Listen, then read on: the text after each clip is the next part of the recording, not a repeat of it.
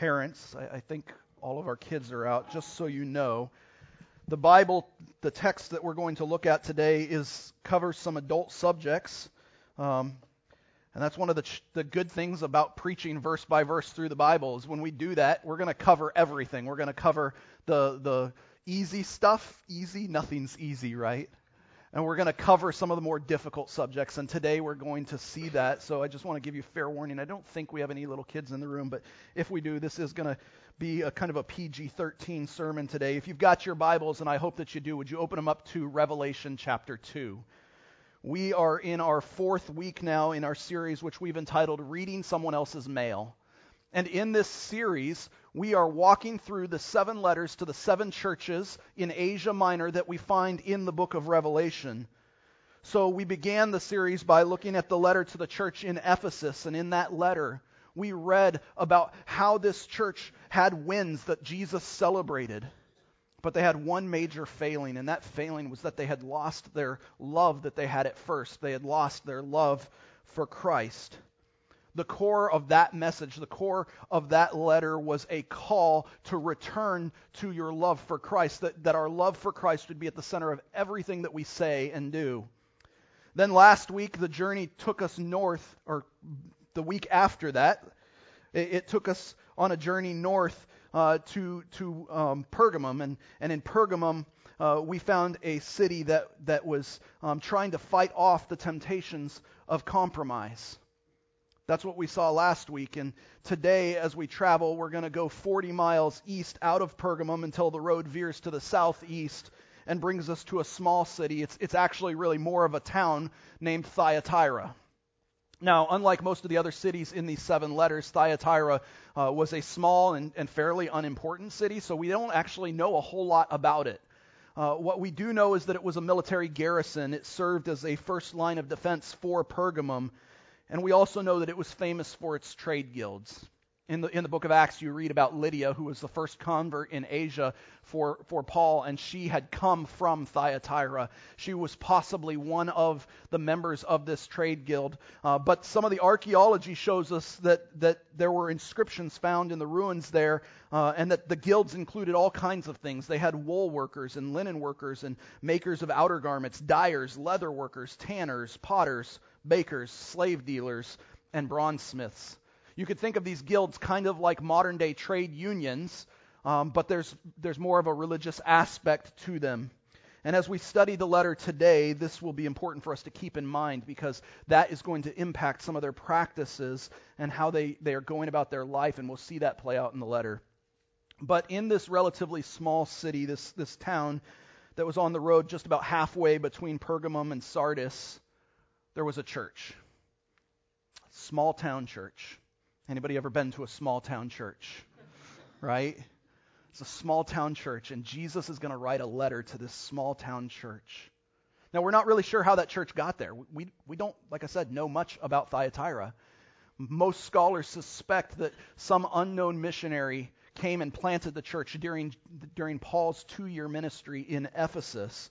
Regardless, as we come to this letter in the book of Revelation, what we're coming to is a small town church that's been established for a while, and Jesus is going to speak to that church. So if you've got your Bibles, and I hope that you do, we're going to start in Revelation chapter 2. We're going to go from verse 18 to verse 29. Listen to the words of Jesus as he writes this letter.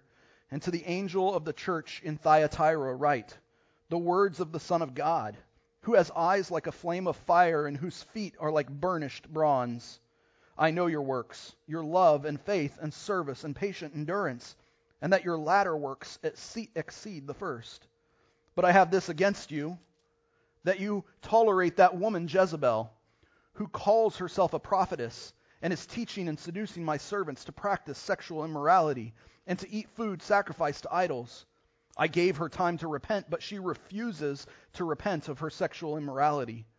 Behold, I will throw her onto a sickbed, and those who commit adultery with her I will throw into great tribulation, unless they repent of her works. And I will strike her children dead. And all the churches will know that I am he who searches mind and heart, and I will give to each of you according to your works. But to the rest of you in Thyatira, who do not hold this teaching, who have not learned what some call the deep things of Satan. To you I say, I do not lay on you any other burden. Only hold fast what you have until I come. The one who conquers and who keeps my works until the end, to him I will give authority over the nations, and he will rule them with a rod iron, as when earthen pots are broken in pieces, even as I myself have received authority from my Father. And I will give him the morning star. He who has an ear, let him hear what the Spirit says to the churches. This is the word of the Lord. Can we pray for just a minute? Father God, as we open up your word and we begin to examine your word to the church in Thyatira, God, I ask that you would arrest our hearts, that you would just seize us, and that as we study this letter that you dictated to John to deliver to this small town church, that we would recognize that this is also a letter to this small town church. That you would talk to us today, that you would have a word for us, that you would get me out of your way, and so that you would speak to all of us in this room, even me. That we would be encouraged to walk out of here, to live the mission that you have placed before us, to go into all the world and make disciples. Lord Jesus, we love you and we thank you in advance for what we know that you're about to do with us here in this room today. We love you. We praise you. We give you all the glory. It's in your name that we pray. Amen. As we've been reading through each of these letters, I've been pointing out that at the beginning of each of these letters, Jesus addresses the angel. That word there is angelos. It means messenger. He's speaking to the pastor, the elder of each of these churches. And after he does that, Jesus starts talking and he takes part of John's description of Jesus, exalted and enthroned in heaven, that we see in chapter 1 of Revelation, and he then applies it to himself. And he's restating John's description to help emphasize an important reality about who he is and how that matters to each of these churches. And today, in this letter that we're looking at, we see that again. But there's a little bit of a difference as we just start looking at our text today. Because in this letter, Jesus adds a title, a reality that is not in Revelation chapter 1. Take a look with me starting at verse 18. He says, "And to the angel of the church in Thyatira write the words of the Son of God, who has eyes like a flame of fire and whose feet are like burnished bronze." Now, as you read that, you might be tempted to just pass over the fact that Jesus refers to himself as the Son of God, and you'd be wrong to do that. We need to remember where this was written, right? Put yourselves into the shoes of the church in Thyatira. They're living in this small city in the Roman province of Asia where Roman emperors regularly referred to themselves as sons of God, where the people worshipped the emperor as God. In fact, we actually have a letter from Augustus to Ephesus, and that letter begins with the phrase, "Emperor Caesar, son of the god Julius." But more than that, in the city of Thyatira had a personal god that they worshipped. They believed that this god, whose name was Tyrimnos, was the guardian of the city. And it was well known throughout Thyatira that Tyrimnos was the son of the god Zeus. So the people of Thyatira are quite familiar with these little g gods who claim to be the sons of God. But Jesus is saying, no, I'm God. I'm the Son of God. This is the only place in the entire book of Revelation where we see this phrase. And what we're seeing here is Jesus from the outset proclaiming his deity as he speaks to this church. And as soon as he says that, he then goes on and says that he has eyes like a flame of fire and his feet are like burnished bronze. And here we see Jesus repeating a portion of Revelation chapter 1. It's verses 14 through 15 if you were to flip back there. But as we see this description here, what I absolutely love is that if you were to flip back to your Old Testament and you were to go to the book of Daniel, you'd see that Daniel in the Old Testament saw Jesus. And Listen to how he described him. In Daniel chapter 10, verse 6, Daniel describes his vision of the Ancient of Days. And just part of that description says that his eyes were like flaming torches, his arms and legs like the gleam of burnished bronze. John's doing something here on purpose.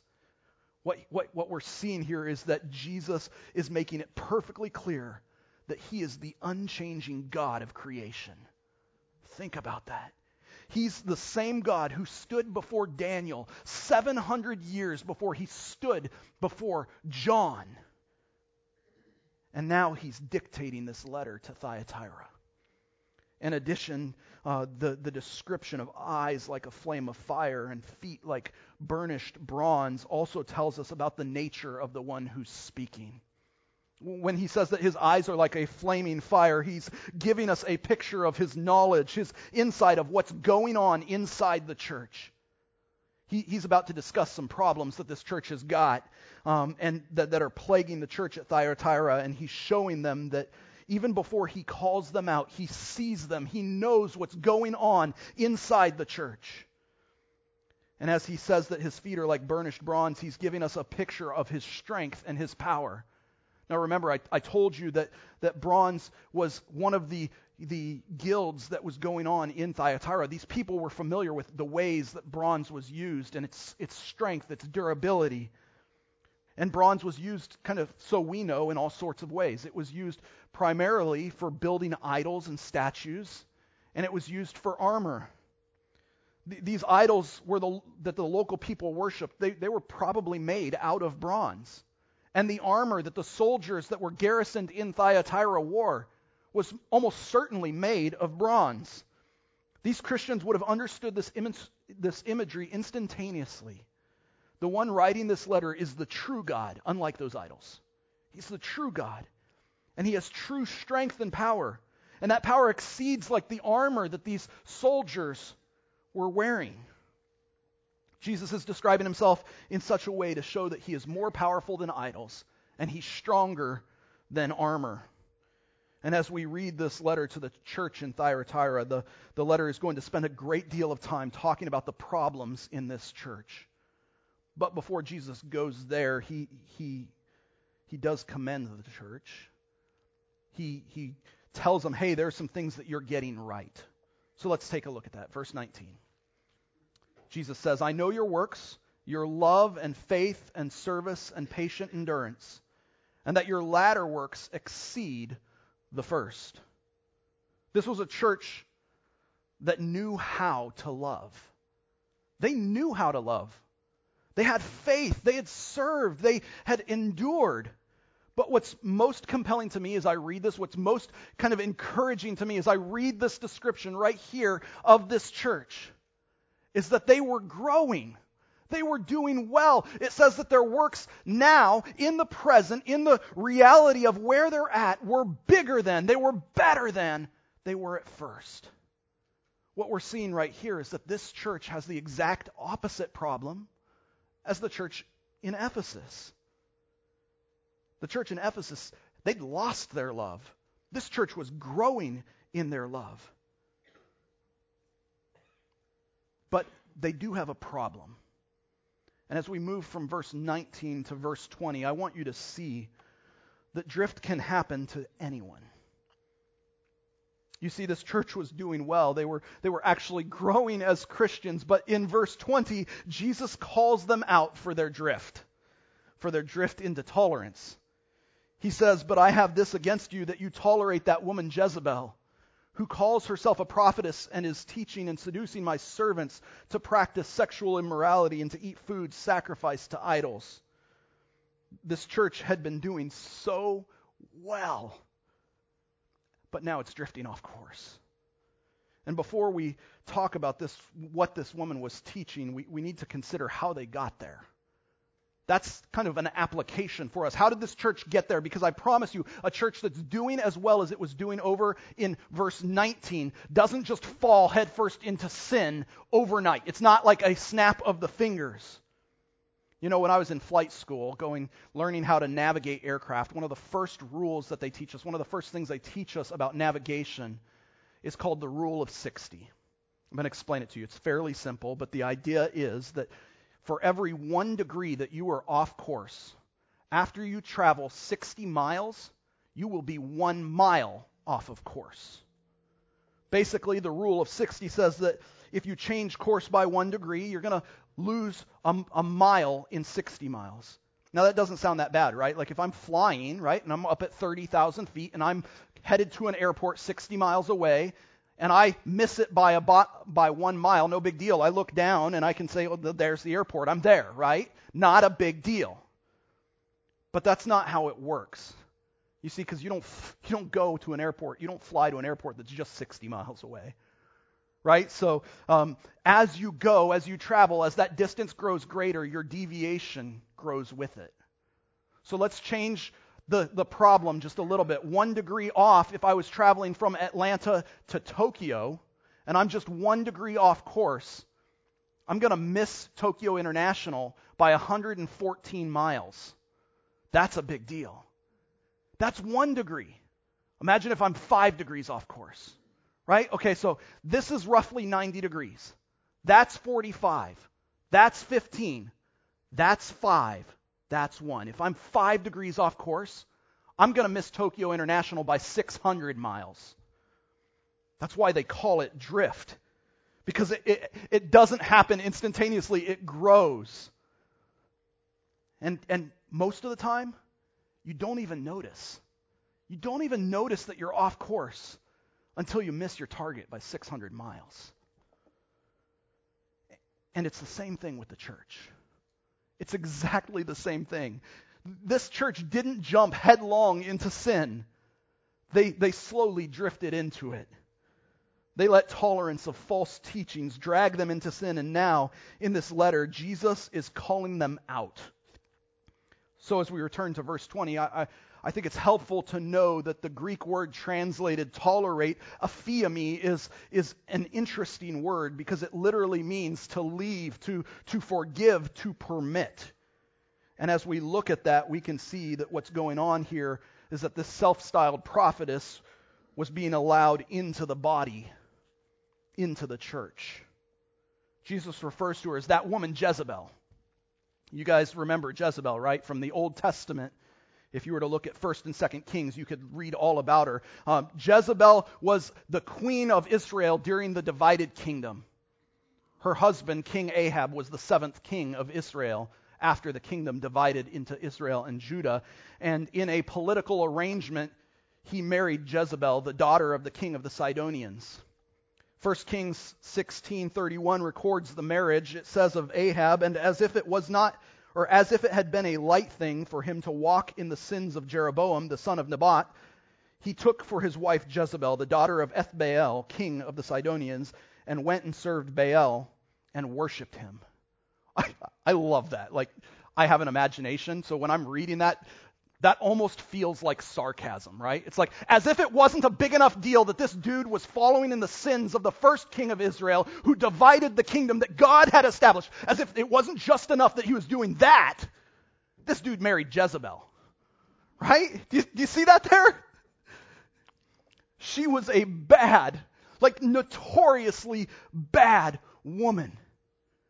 She was evil. She compromised the monarchy of Israel. She was complicit in the murder of the prophets.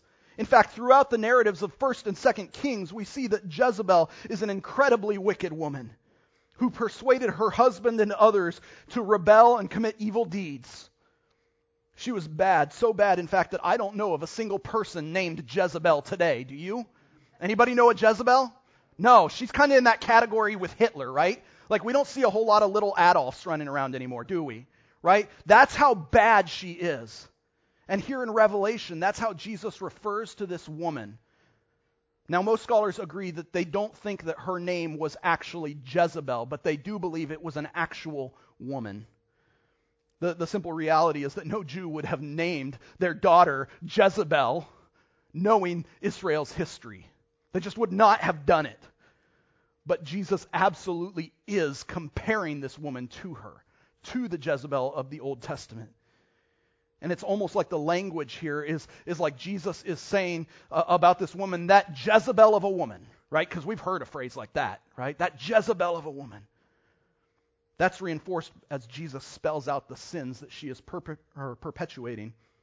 First, she calls herself a prophetess, but she's leading the church into sin. She isn't actually teaching or proclaiming the things of God, and this is huge. Because you don't get to stand up here on a stage like this and teach God's people to sin. You don't get to lead the flock of God into sin. This is why, as a Christian and as your pastor, I am so passionately against false teachers. We've got a lot of them in America. We need to know the truth, and we need to stand against them.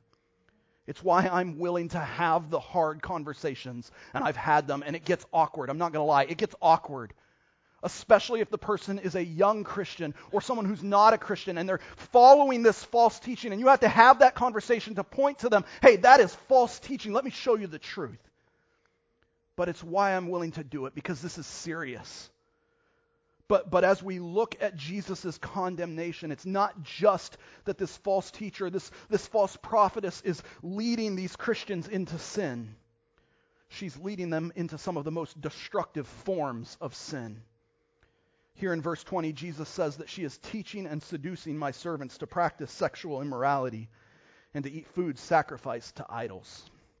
At the most basic level, on the surface, what we're likely seeing here is that this false teacher in the church is encouraging participation in the religious experiences of the trade guilds that were so prevalent in Thyatira. New Testament theologian Leon Morris commented on this, that the powerful trade guilds in this city would have made it very difficult for any Christian earning a living without belonging to a guild. But membership involved attendance at guild banquets, and this in turn meant eating meat which had been first sacrificed to an idol. And these meals all too readily degenerated into sexual looseness. And if you think about it, that makes sense, right? Think about where the church was. That makes sense. How did they end up where they're at right here? Drift.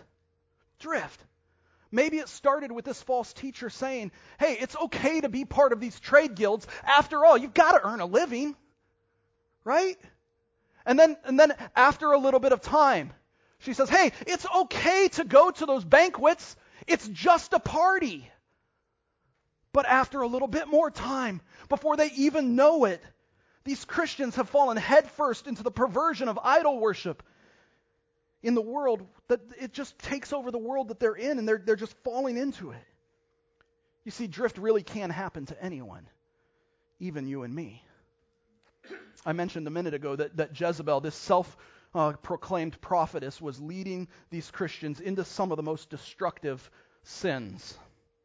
And I want to take a minute to flesh that out, because while all sin is sin in God's eyes, and while all sin earns the unrestrained wrath of God apart from the grace we find in Jesus, while there are consequences for all sin, there are some categories of sin that seem to bring about destruction, more pain, more heartache here on earth than others.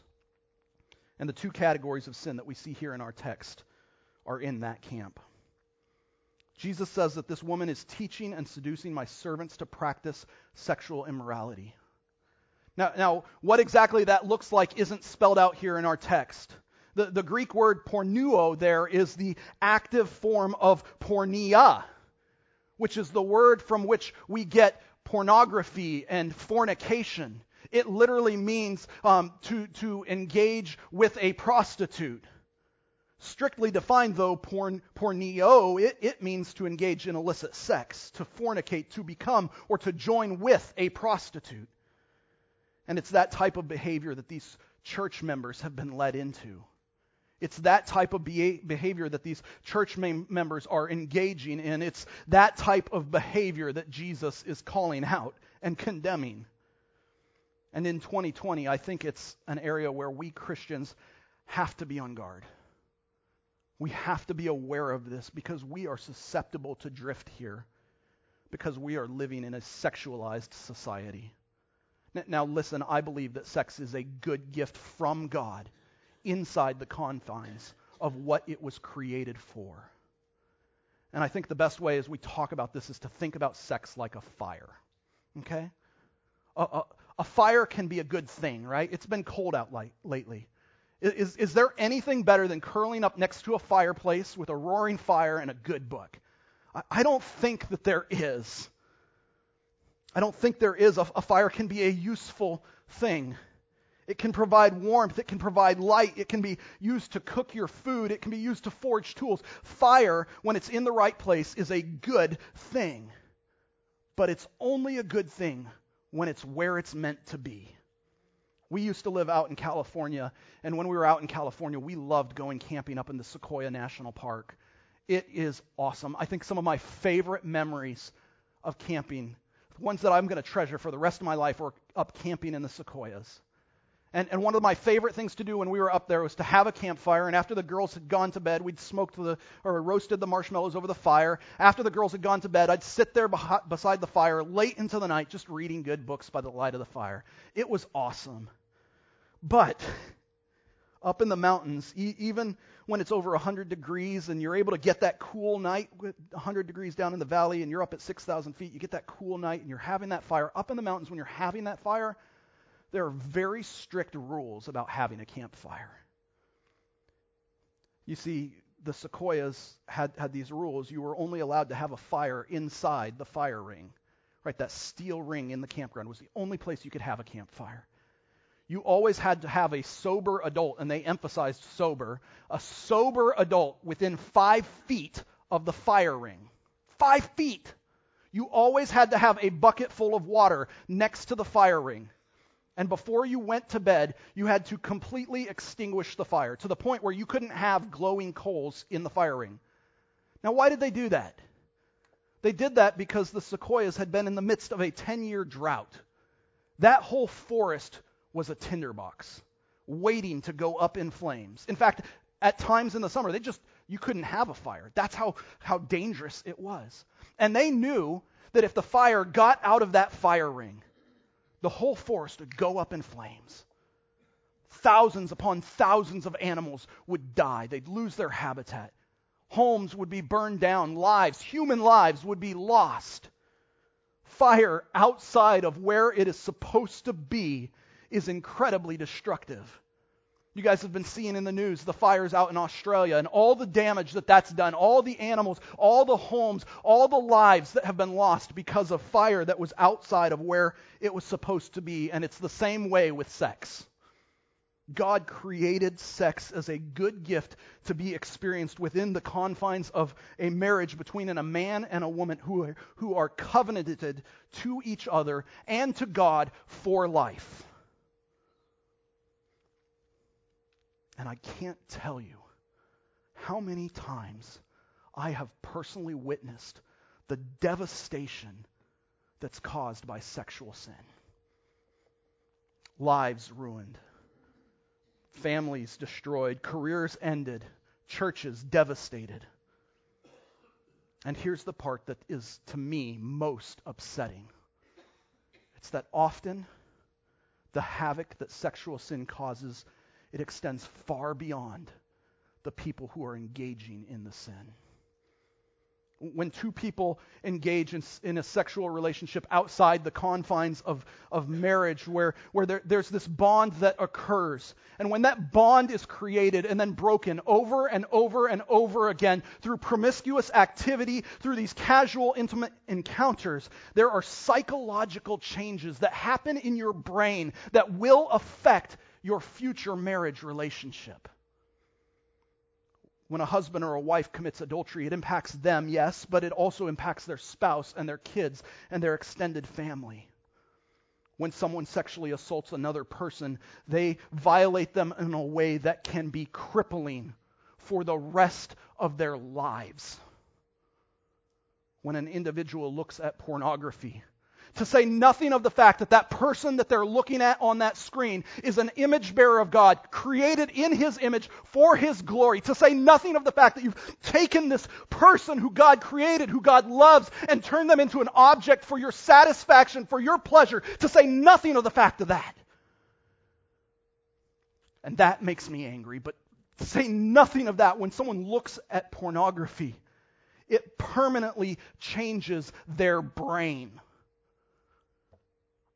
When an individual looks at pornography, I saw a study in the Journal of the Witherspoon Institute this last week, and that talked about how looking at pornography changes your brain. It explained how that works by saying, and I'm just going to quote the journal here, "Think of the brain as a forest where trails are worn down by hikers who walk along the same path over and over again, day after day. The exposure to pornographic images creates similar neural pathways that, over time, become more and more well-paved as they are repeatedly traveled with each exposure to pornography. Those neurological pathways eventually become the trail in the brain's forest by which sexual interactions are routed.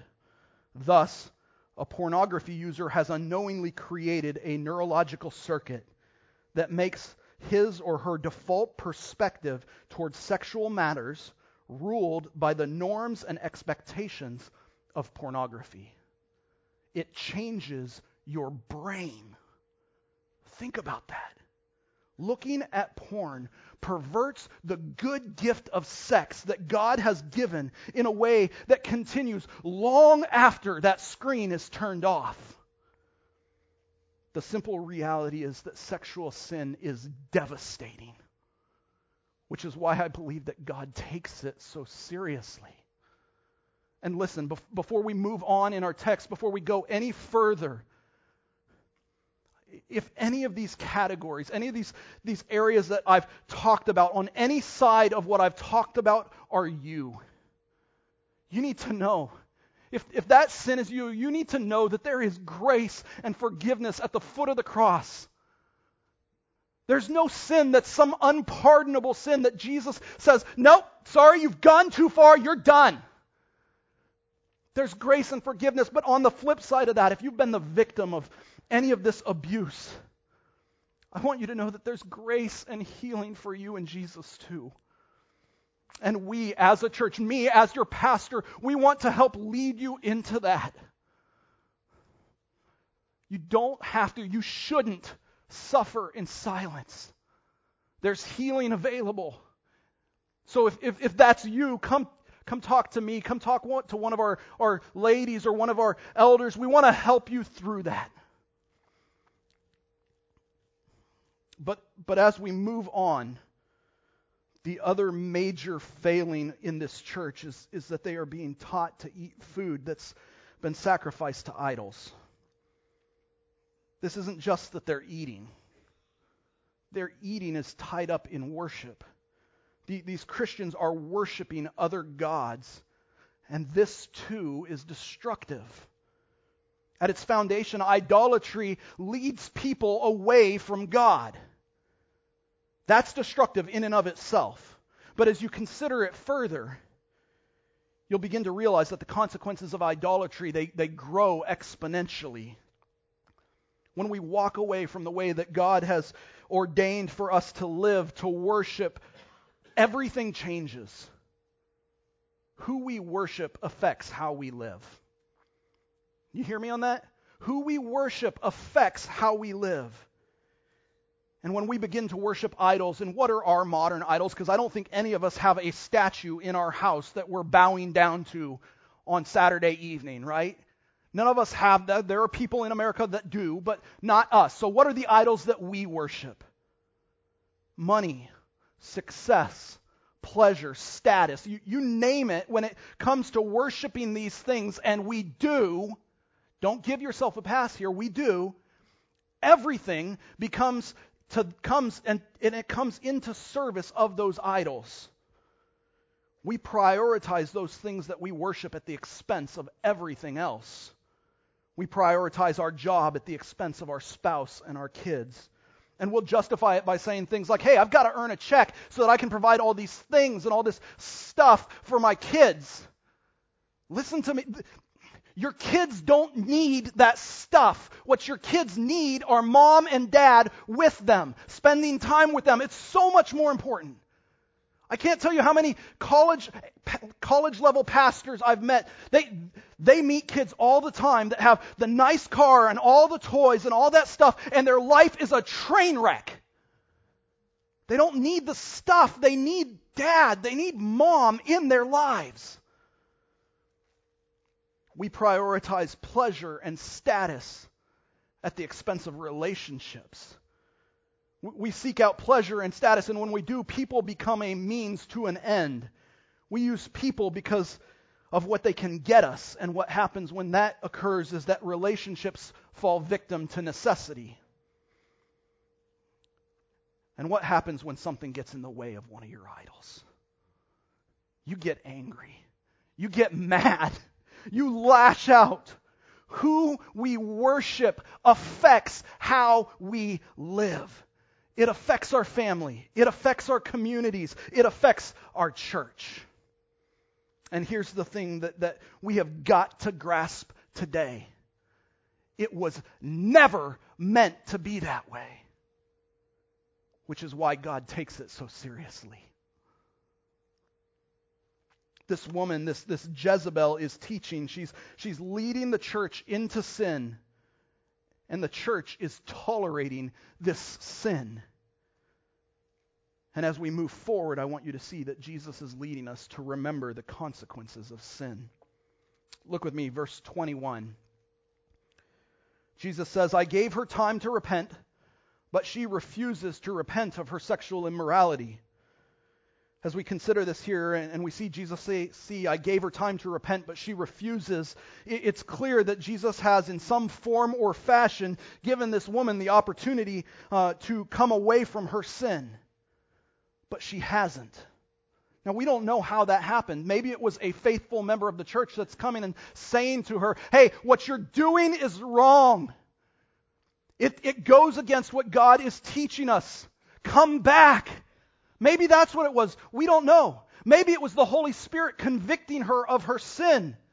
Either way, she has refused to repent. And here, I think, is one of the most important things that we need to walk away with today as we look at this text. When you think about compromise, when you think about the tolerance of sin, eventually you go so far that you've completely walked away from Jesus. Because the reality is, if you belong to Jesus, you repent of sin. If you refuse to repent, then you don't belong to Jesus. You're not a Christian. I'm sorry. Maybe that's a little blunt, but that's the case. If you are always refusing to repent of your sin, then you don't belong to Jesus. So this woman is refusing to repent of her sin, and the consequences are severe. Jesus says in verse 22, Behold, I will throw her onto a sickbed, and those who commit adultery with her I will throw into great tribulation, unless they repent of her works, and I will strike her children dead. And before we go any further, but before we talk about how Jesus is going to deal with this woman, I want you to see that once again what we see here is Jesus calling people in the church to repentance. And the fact that we established a minute ago, it still holds true. If you are in the church, if you are a follower of Jesus, if you belong to Christ and you're confronted with your sin, you'll repent. And if you don't, if you're not, then you won't. And for those who don't repent, the consequences are severe. She'll be thrown into a sickbed. And here, there's kind of a play on words going on in the Greek. As we look at this text, it kind of shows us that the punishment fits the crime. The word for sickbed there is kline. It can refer literally to a bed, or it can refer to a dining couch where you would eat a meal. And so a lot of scholars argue that the bed that Jesus is talking about here is like a funeral bier bed. And what they're saying is that the idea here is that where this woman has defiled the marriage bed with her immorality, Jesus is going to strike her down on a funeral bier. She's going to lose her life. Other scholars argue that where she has defiled herself in idolatry by eating and worshiping these idols, she's going to be struck down while she's dining. The point, regardless of which route you want to take, which interpretation you take there, is that severe punishment awaits her sin. And it awaits those other Christian members who follow her. That's what's meant by those who commit adultery with her. That's what's meant by those who are called her children. Their punishment will be just as severe. God takes sin seriously. And I think that there are a lot of Christians in the church today that don't believe that. I think that we have just gotten so used to sin that we've forgotten that God takes it seriously. He did it with those people in the church in Thyatira, and He does it with us too. We can't forget that. It's easy for us to look back on the church at Thyatira and say, hey, these guys are a hot mess. Of course God is going to punish them. Of course God's going to deal with that sin. And we forget that Jesus is looking at us with those same eyes like fire. The same Jesus who appeared before Daniel 700 years later appeared before John, and 2,000 years later He's talking to us and He's looking at us. Apart from Christ, our sin will bring about God's unrestrained wrath on our lives. We have to understand that. That's one of the consequences of sin. But as we look at this text, there's another one. In the second half of verse 23, we see that there is a second consequence of sin. Jesus says, and all the churches will know that I am He who searches mind and heart, and I will give to each of you according to your works. Do you see it there? As we're looking at that, He's saying, they're going to know that I am God. Jesus is glorified as a consequence of our sin. What do you mean by that, Josh? Here, the reality, it's fairly simple. We were created to glorify God. Every single person on earth was created to glorify God. And every single person on earth will glorify God. You will either glorify God in worship and praise as you thank Him and worship Him for the love and grace that we find in Jesus, or you will glorify God when you suffer the just punishment of your sin, your rebellion against Him. Everyone will glorify God. But as we move into the remainder of this letter, I want you to see that where sin binds you down, where sin ties your hands, where it burdens you, where sin brings about severe punishment, I want you to see that there is freedom in Jesus. And that Jesus is here calling us to live in His freedom. He's calling us to live in the freedom of Jesus. Take a look with me to verse 24. But to the rest of you in Thyatira, who do not hold this teaching, who have not learned what some call the deep things of Satan, to you I say, I do not lay on you any other burden. Only hold fast what you have until I come. Jesus says that He doesn't lay on them any other burden. So if you're like me and you're reading this, you might want to ask, what burden? What's the burden that they do? There's another burden. There must be a burden that they've got right now. What's that burden? Great question. So glad you asked. I think that the burden they have to bear is that they have been tolerating this false teacher in the church when they shouldn't have. I think that's the burden. I think that the burden is there because of their tolerance. Their church's harmony, their church's unity has been destroyed. Their church is going through terrible times, and it's going to get worse. All because they didn't expel this woman from their midst. All because they didn't protect the flock. I mean, think about it on like a practical level. If you're there in the church at Thyatira, don't you suppose like some of these people that are in the church, they're your friends? Maybe they're family members. They're people that you know. They're people that you've been serving and growing with. And those people, they're about to go through some really bad times. They're going to go through some tribulation. They're going to experience the results of their sin. Some of them may die. Some of them, they're going to be thrown into a sick bed. That's a burden to bear because it all could have been avoided. That's why church discipline is so important. We don't like to talk about that in 2020 in America, right? We don't like to talk about church discipline. As a church, we have a responsibility to protect the flock of God from wolves. That's my responsibility as your pastor. That's Miles and Ricky's responsibility as your deacons. And it's every other member of this church's responsibility. As Christians, we are commanded to build each other up in 1 Thessalonians 5:11. In Hebrews 10:25, we're commanded to spur each other on to love and good works. In Galatians 6:1, we're commanded to help our fellow Christians who are caught in sin. As a church, we have a responsibility to care for the flock of God. It is not just my job. I can't do that by myself. It's a group effort.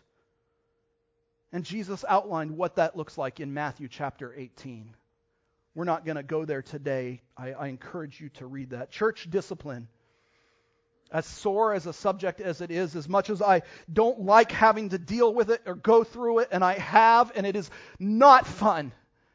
It's the worst thing I've ever had to do in church. I'd rather go to a funeral. I really would. But it is a responsibility that each of us as members of the church must carry. And we must carry it faithfully. But that said, beyond the burden induced by their tolerance of sin, Jesus says there is no other burden. There's only freedom. We have to remember that. He says, cling to what you have. Cling to the gospel. Cling to your works and your love and your faith and your endurance. Following Jesus was never meant to be hard. It was never meant to be something where you just weren't able to do it. It wasn't supposed to be burdensome. It was supposed to be light. Jesus says, come, take my yoke upon you. Why does he say that? Because he's going to walk there with us, helping us to do it as we go. Following Jesus was never meant to be burdensome, but sin is burdensome. Sin drags us down. There's freedom in Christ, and Jesus is calling his church, and that includes us, to live in that freedom. And when we live in that freedom, Jesus says we will find reward. This is my favorite part of this whole letter. Like I'm excited. Y'all ready for this? Okay. Verse 26. The one who conquers. You'll remember, we've seen this in every one of the letters. We're going to see them in all that follow as well. But the one who conquers, that's a promise for those who endure, for those who remain faithful, who go through all the trials, all the temptation, all the suffering that this church is going through. He says, the one who conquers and keeps my works until the end. To him I will give authority over the nations, and he will rule them with a rod of iron, as when earthen pots are broken in pieces, even as I myself have received authority from my Father. That sounds like a promise, right? What's that mean? Great question. You guys are asking good questions today. Here, Jesus is echoing Psalm chapter 2. Psalm chapter 2. Psalm chapter 2, if you don't know, is one of the most prominent messianic psalms. It's a psalm that promises that a Messiah is going to come to fix this sin problem that we've been having. It was recognized as a messianic psalm long, long before the church in Thyatira was established. And here what we see is Jesus giving to the same authority to those who conquer, to those who endure, to those who live out faithfulness to Christ. He's giving that same authority that he was given by the Father, that he was promised in Psalm chapter 2. Now I'm not completely sure how that works out. There's a lot of theories about what that looks like. But my theory on this, my thought process on this is that this is pointing us to something that while the present situation, where this church is at right now, there's suffering, there's tribulation, there's persecution, there's subjugation. While they're experiencing that right now, for those who endure, for those who remain faithful, for those who continue to do the work that Jesus has set before them, to live the mission that Jesus has given them to go and make disciples, to those people there will be exaltation, there will be authority. You see, what we're seeing here is that in the end, Jesus, he is going to be victorious over all of this, and he's promising that his people, his followers, are going to be right there with him in victory. It's a promise of a complete reversal of fortunes. Everything that's bad, everything that's wrong right now is going to be set right. He's giving them a goal to look forward to. But more than that, this is where it gets, seriously, this is good. I want you to see the ultimate prize. Jesus promises us the ultimate prize in verse 28. And I will give him the morning star. This promise is clear. This promise is the best promise of all. You see, at the end of Revelation, in chapter 22, verse 16, Jesus is standing there. And Jesus says, I, Jesus, have sent my angel to testify to you, and the you there, it's John, about these things for the churches. I am the root and the descendant of David. But here it is, right here. The bright morning star. Do you see it? Do you see it right there? It's Jesus. That's the promise. The promise is that you get Jesus. For the one who endures to the end, for the one who promises, who keeps the promise that if they remain faithful, if they endure, if they keep going on, the one who conquers gets Jesus. That's a promise I can get excited about. Leave that over there. First sermon I ever shared with you guys. What did I say? God is the gospel. That's the core of my theology. That's the core of the good news of Jesus. That Jesus came and lived a life we couldn't live. That he died the death we deserve to die so that we get God himself. And that's what we're seeing right here. At the end of this letter, we're being promised that we get Jesus. The promise is eternity with Christ. The promise is eternity reconciled to our Creator. Because while our sin has earned God's wrath, Jesus paid the price for that sin. Jesus paid it all. All to him I owe. Sin had left a crimson stain. He washed it white as snow. He lived the life I couldn't live. He died the death that I deserved to die. He was buried in a borrowed tomb. 3 days later, he rose in victory over sin and death, so that if you will repent of your sin and accept his grace, his righteousness, God no longer sees you as a filthy sinner. You're no longer under the wrath that's promised in the beginning of this letter. But he sees you as his beloved son. He sees you like he sees Jesus. Perfect, blameless, holy, and righteous. Am I the only one excited about this? I know I'm fired up because we're seeing this in every single letter. Every single letter promises us the gospel.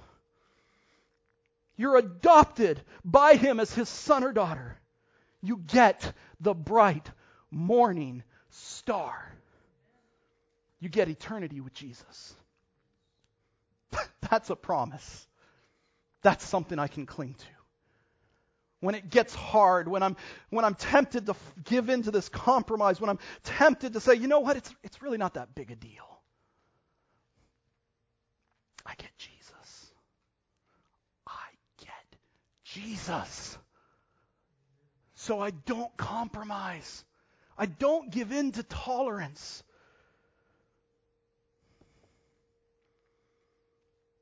Jesus closes the letter. And He closes it with the admonition that we've seen in every single one of these letters. He who has an ear, let him hear what the Spirit says to the churches. And as we've talked about this fact, we've recognized that this is a plea from Christ to hear what He's saying. That this is telling us that the language here reminds us that while this letter was written to the Thyatira church in 95 AD, it's also written to the Point Church in Alberta, to First Baptist Church in Alberta in 2020 AD. Churches in that letter, or in that statement there, it's intentionally plural. It's intentionally plural. He's saying to all the churches, to everyone who has ears to hear what I'm saying. Take it on board. So as we've been reading this letter, I hope you're seeing that this is for us. And as we've been reading it, we need to hear what Jesus is saying. We need to remember, drift can happen to anyone. There's not just some people who drift. It can happen to anyone. I have to be on guard. As your pastor, I have to be on guard. I have to watch out. I have to guard myself. I'm susceptible to drift. And so are you. And we need to remember the consequences of sin. It is no light thing to violate the will of the sovereign God of creation. We need to remember the consequences of sin. And when we do remember the consequences of sin, and we remember, hey, I belong to Jesus. I'm a follower of Jesus. We need to do what followers of Jesus do. We need to repent of our sin. And then we need to live in the freedom of Jesus. I think sometimes as Christians, we fall down and we think there's no getting up anymore. How many of you are parents?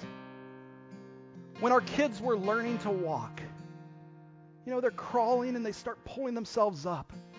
And then they take that first step. And then another. And then they fall flat on their face. Do any of us say to them, "What's wrong with you? Why did you fall down? You're never going to walk." Do we do that? No. We say, "You were doing it. You were walking. I'm so proud of you. Get up. Let's do it again." That's what Jesus is saying.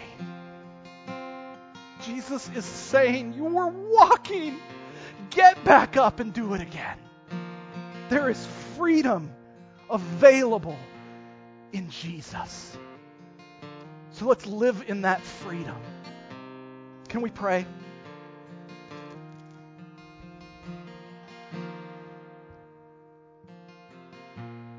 Lord God, you are so incredibly good.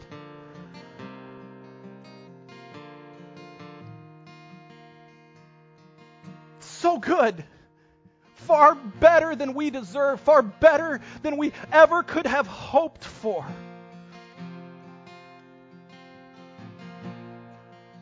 Because even when we fall down on our face, you're calling us back. You're reeling us back in and you're saying, no, no, no, no. I love you. I love you. Repent. Come back. Follow me. You are so good to us that 2,000 years ago you wrote a letter to a little small town church. But you knew that that was also a letter for another little small town church. God, you're good to us. And we praise you that you're good to us.